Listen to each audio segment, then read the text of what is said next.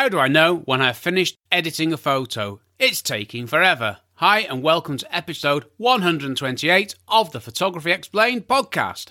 I'm your host Rick, and in each episode I will try to explain one photographic thing to you in plain English in less than 10 minutes-ish without the irrelevant details. What I tell you is based on my lifetime of photographic experience and not Google. Want me to answer your photography question? Well, get your thinking caps on, more on this at the end. Here is the answery bit.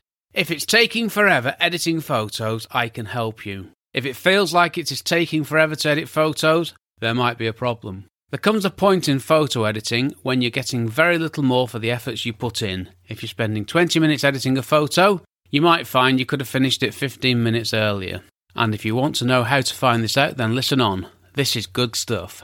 Well, I would say that, wouldn't I? Okay, so this is it. Right, so this is what I suggest you do, and this will make sense when I get to the end of it. Edit one photo, spending as long as you want. Sit down, relax, and give yourself the permission and time to spend as long as you want editing one photo. Yeah, I'm back to the one photo thing again, and if you don't know what I'm talking about, check out the last episode, and a particularly fine one it was too. Go on, indulge yourself, give yourself the time, and do whatever you want to a photo.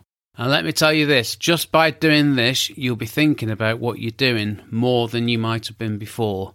Giving yourself the permission to take as long as you want should take away the frustration of feeling like editing photos is taking forever. It's a very, very strange thing that happens when you do this. Now we remove that frustration, you can concentrate on editing that one photo and no more. And you can spend as long as you want. Do whatever you want. Enjoy yourself, relax, have a drink.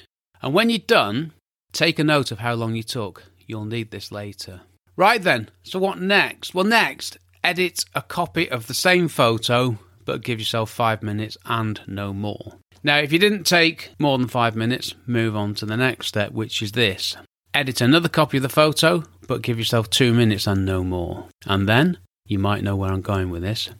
Edit another copy of the photo, but give yourself 1 minute and no more. Right, we're done.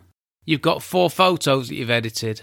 Look at the 4 photos and be completely honest with yourself. Can you really tell the difference? Which is the best photo? I mean, does the one that took the longest look the best? Or is there not that much difference?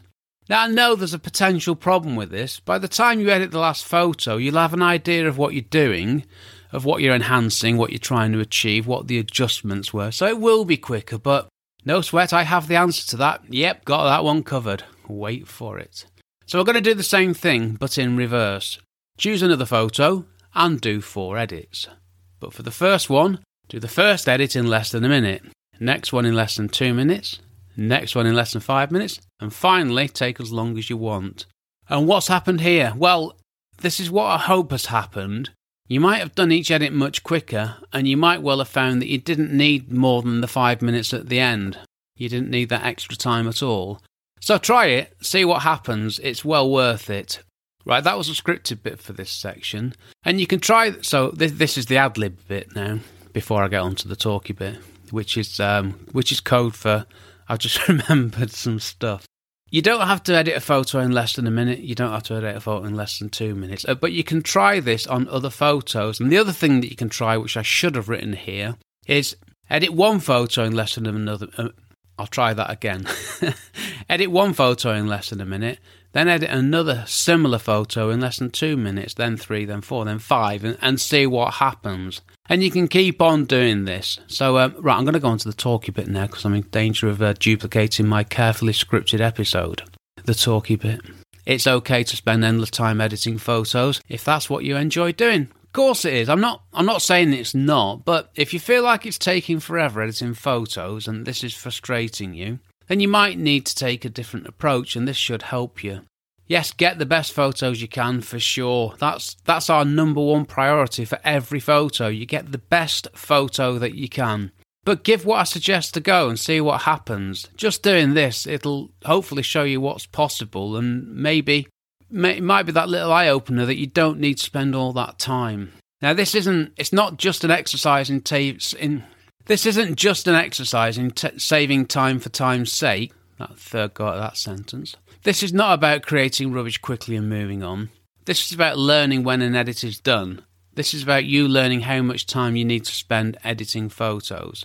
Yeah, I'll say it again. If this is your thing, if this is what you love to do, then great. But if you don't want to spend forever editing photos, if you're frustrated and don't know when a photo's finished, then just try it. Once you tried it, like I said before, apply this to other photos and see what happens. And if you're happy with a photo that you created in 1 minute, 2 minutes, 5 minutes, whichever, doesn't matter, try to edit other photos in a similar time. Now, I'm not saying get every photo edited within 2 minutes, because that brings added pressure. But you're giving yourself a guide, and you know that if you need to edit 10 photos, that rather than not knowing how long it's going to take you, you know that you'll be able to get it done in 20 to 30 minutes. It's that change in mindset and knowing you're not time pressured to do something that makes it more enjoyable, and you'll do a better job as well. This isn't an absolute, it's a rough time, it's a guide, it gives you a general idea of how long you need to edit a photo. So just try it, see how you get on. Like I say, you got nothing to lose but your own time. And yes, what I'm writing about here, and yes, what I'm talking about here, I've written it already, haven't I? It's based entirely on my own experiences. I've been here, and what I found out was this. The photos that I took forever over, and this is some years ago, I have to say, in many cases, they were actually worse than the ones that I'd edited more quickly. See, what I'd done is I'd over-edited them thinking that this is what I needed to do, because I didn't know any better. So I just kept on going and kept on going and kept on going and tweaking and what have you. I'd spend forever on a photo, and having spent forever, I'd never be quite satisfied that I'd finished. I never knew when I'd finished. And it I don't know, it affected me, and I didn't enjoy it because I felt like I hadn't done enough. I felt like I could do more. I was looking at other people's stuff and thinking, well, mine's nowhere near as good. I need to do more. And I didn't. I needed to do less. And I also needed to take better photos, which gets me on to the next point, really. And I know that the time it takes to edit photos depends on your experience and knowledge of the software that you're using, but the principle still applies. Sorry, the bit I was stumbling to say here is this.